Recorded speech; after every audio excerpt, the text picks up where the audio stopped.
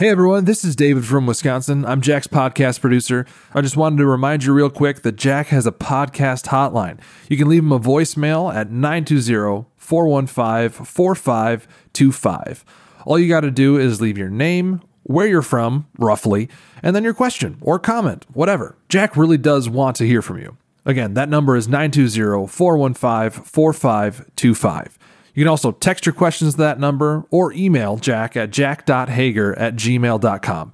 All of those contacts will be in the show notes for this episode. Thanks for listening. We'll see you later.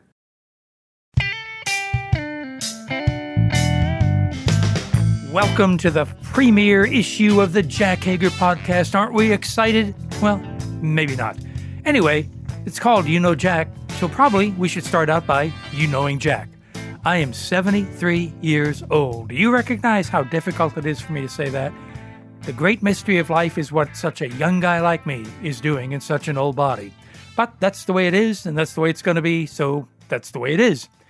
Anyway, I was born at a very early age into a military family. I grew up in what I thought was a screwed up family until I went to college and found out we weren't screwed up. We were dysfunctional. Yep, we were dysfunctional before it was trendy. My dad moved around a lot because of the military. When I was 9 months old, we went to Germany for 5 years, came back to the States, began moving quite a bit. My parents, to the best of my knowledge, never abused me. It was just kind of a neglect issue, which may be a form of abuse, I suppose. I don't remember ever being mishandled or mistreated or yelled at. I was just kind of ignored. My brother was 11 years older than myself, and he kind of was a dad to me, taught me how to drive, that kind of stuff. When I was 14 years old, I moved out by myself. During those years, I did a lot of stealing, got busted a couple times. Both times they unfortunately did the same thing they do nowadays. They slapped me on the wrist and they said, if you ever do this again, you're going to be in big, big trouble. Well, they didn't teach me that actions have consequences, so I continued to do a lot of dumb stuff. Did, again, get busted a couple times, but nothing ever happened. But the second time I got arrested, I figured I better go back to school. Went back to school. School was never academically hard for me. Maybe that was part of my problem. Graduated from high school in 1965. Hey, they wrote books about my class. Anyway, graduated from high school, was given a couple scholarships. Said to myself, man, I do not want to go to no more school. But at the same time, there was a place called Vietnam getting hot and heavy, and I said, I don't want to get dead neither. So I went down and I talked to my handy-dandy local United States Army recruiter. I filled out a bunch of paperwork. I turned it in. A couple weeks later, he called me down. He looked me right square in the eyes, and he said, Mr. Hager, you are exactly what the United States Army is looking for. And if you enlist in the Army Security Agency for 4 fun-filled years, not only will you not go overseas, you won't go to Vietnam. You won't go anywhere. You'll just stay in the States. I fell for it. Went to basic training, went to advanced training, went to Korea for 2 years. From Korea, I went to Germany for a few months. From Germany, I found out my recruiter flunked geography really bad. Went to Vietnam. 4 years in the military. During those years, not because I was in the military, but because of choices I made. I graduated from alcohol. That was my drug of choice in junior high and high school. Graduated from alcohol into marijuana, LSD for a little while, then skin-popped heroin, did a few other stupid things, got out of the military in 1969, very much in hate with the country. I do not hate it now. Please don't think you're listening to a fascist or a communist or a socialist for that matter. But when I came back from Vietnam, I was very much in hate with the country simply because of the fact they did not let us win the war. Instead of doing anything about it, I ran from it, went overseas for a while, bummed around, came back to Kwajalein, got bored there, came back to the States, met a young lady who happened to work for some guys, went to work for them, was involved with multi-level marketing that happened to be illegal. I know there are some that would say all multi-level marketing is illegal. I am not in that school. But we dealt drugs, we dealt guns, we dealt people, got away with it. You've heard all those stories before. It was a lot of fun. It really was. I've heard people with my similar background who came to Christ and they'll say something about being lost and miserable in their sin. Maybe they were. I wasn't. I loved it. I loved sticking a gun in somebody's face. I loved being high. But there were those times I'd wake up at 3 or 4 in the morning and wonder, is this all there is? Is this really all there is to life? You see, I'd never been in church before except for weddings and funerals. I always knew there had to be some kind of a supreme being, some kind of a God, some kind of a creator. I did not know that the Bible says God has placed eternity in our hearts. It was just a fact. I knew there had to be a something. I can remember laying on a beach with a couple of my buddies when I was maybe 16 years old, midnight, 1 o'clock, kicking back some Jack Daniels, smoking some weed, and just wondering, is this it? Is this all there is to life? And I remember a friend of mine saying, Jack, I think the Martians planted us, which was really good, except where'd the Martians come from? So eventually, if you thought about it, you knew there had to be a first causal agent, something that started the whole thing. But I wanted to ignore that because I didn't want to be accountable to anybody. If there was a creator, it made me the created. And if I was the created, I had to be answerable to the creator. And I didn't want to be answerable to anybody. So, like most people, I ignored it. Got away with the drug dealing stuff, had a whole lot of money, a lot of stuff going on. December 3rd, 1973, I get arrested in San Angelo, Texas. They throw me in Tom Green County Jail. I was awaiting extradition to the left coast. In jail, they found some drugs in the cell, which is not terribly unusual. The unusual thing is they punished us. They took away the TV set. They took away the Monopoly game. They took away the Louis L'Amour Westerns. They took away the weights. They took everything out except what the Texas State Supreme Court said they couldn't take out, and that was the religious junk. Back then, believe it or not, I was dumber than I am now. I thought religion and Christianity were synonymous. I thought they meant the same thing. And after a couple days of being bored, I went over to the pile of books, and I suppose there were Bibles there. There may have been Mormon Bibles and JW Bibles. There were probably some really deep spiritual books like How to Lose Weight for Jesus. But there was a book at the very bottom, had a red, white, and blue cover on it, had an American flag on it, and had the word prison in the title. I'm not going to share the title with you because the book was pretty screwy. Didn't recognize it at the time, but I picked up the book to read it simply because it was going to talk about prison. I was not looking for God. I was not looking for a way out. I was just bored. And as I read this book, the gentleman was talking about his testimony, how he was an alcoholic, how he came to Christ. As I'm reading the book, he keeps referring to another book. So after a while, I figure out that other book has got to have more to it than this book does. So I put that book down and I picked up a Bible, probably provided by the Gideons. I don't know for a fact that it was, but I'm guessing it was. At that time, I didn't realize the Bible was 66 books written on 3 continents in 3 different languages over 1,400 years. I just picked up the book and started at Genesis. I do not remember how far I made it, but somehow, some way, I got from the Old Testament to the New. Somehow, some way, I read Matthew, Mark, Luke, and John. Again, in my humanity, I'm not looking for God. I'm not looking for a way out. But as I'm reading the Word of God, without my permission, I might add, the Holy Spirit, who I didn't even know existed, began convicting me of sin, judgment, and righteousness. It was a process. It wasn't an aha moment.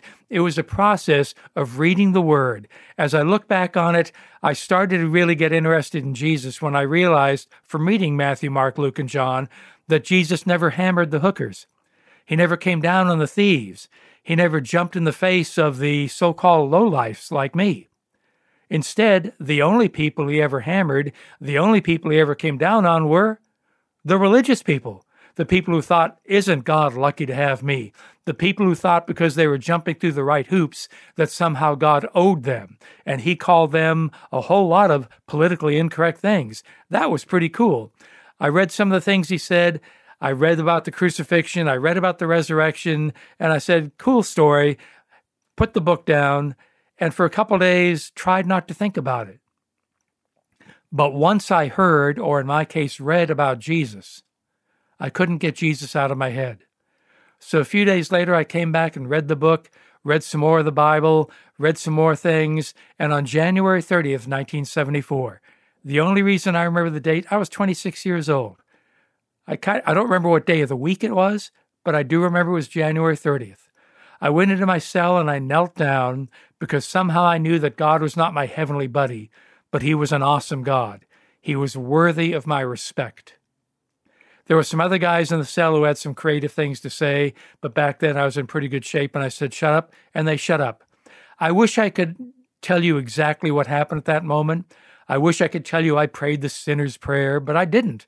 There was no repeat after me prayer in the end of the book. There was no chaplain. There was nobody there but an incredibly lost sinner, that would be me, and an incredibly loving God.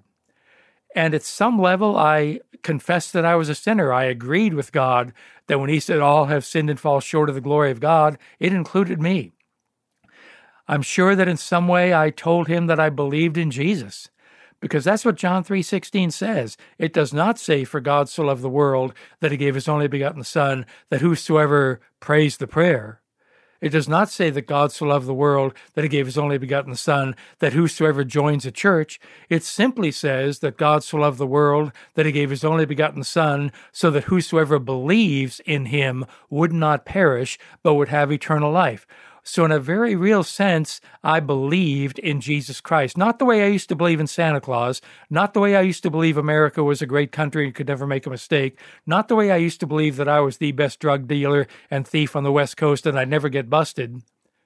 But I believed, I trusted, I clung to, I relied on Jesus Christ. To the best of my knowledge, 10,000 angels did not come in the cell and do a square dance. If they did, I didn't see them. I didn't break out into a heavenly language. I didn't break out into tears. But there was a calm peace, a profound awareness that something happened, that Jesus Christ was real, that he had done something for me, and that I was in him, that I was forgiven. And again, it's so hard to look back and wonder how much did I understand? Probably not a whole lot, because I don't understand a whole lot now. I certainly don't understand how a holy God could love a jerk like me. I couldn't understand how a holy God could send his Son to live the life that I couldn't live and die the death that I should have died.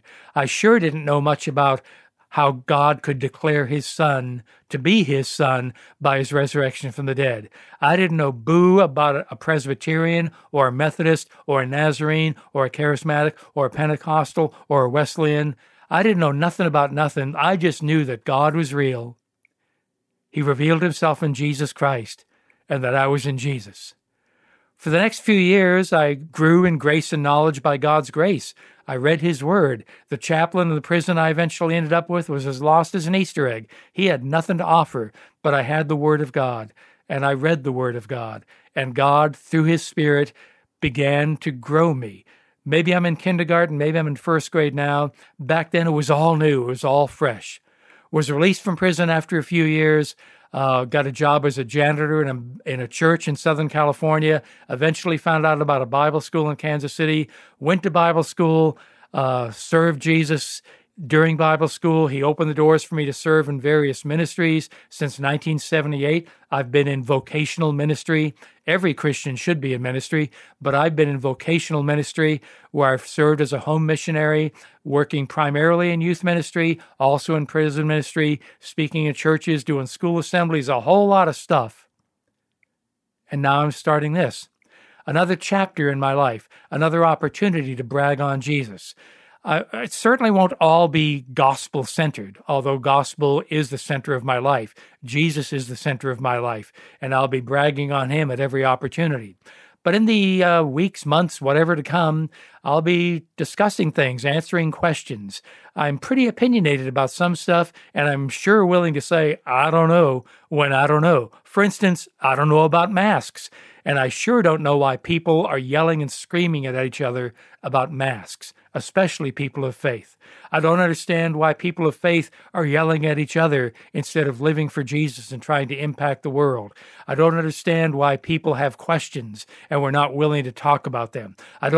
Well, as you can imagine, there's a whole lot of things I don't understand. But I do understand some things. God loves you. God desires to be very real and personal and powerful in your life. And as a child of God, he wants our gospel-centeredness to be centered on him, to be centered on the amazing fact that Christ died for our sins, that he is declared with power to be the Son of God by his resurrection, and that he matters, not just in eternity, but he matters today. And he should impact and color everything that we do, the way we interact with our family, the way we interact with the world, the way we interact with people who hate us. So I hope you'll come along for the ride. I hope you'll be part of this adventure as I try to unpack my life, be really open and transparent with you, be willing to admit my failings, my stumblings, my questions, and perhaps you and I can 2 Peter 3:18 grow in the grace and knowledge of our Lord and Savior Jesus Christ. I'm looking forward to it. Hope you are. Hope you'll tune in and become part of this, because now you know Jack.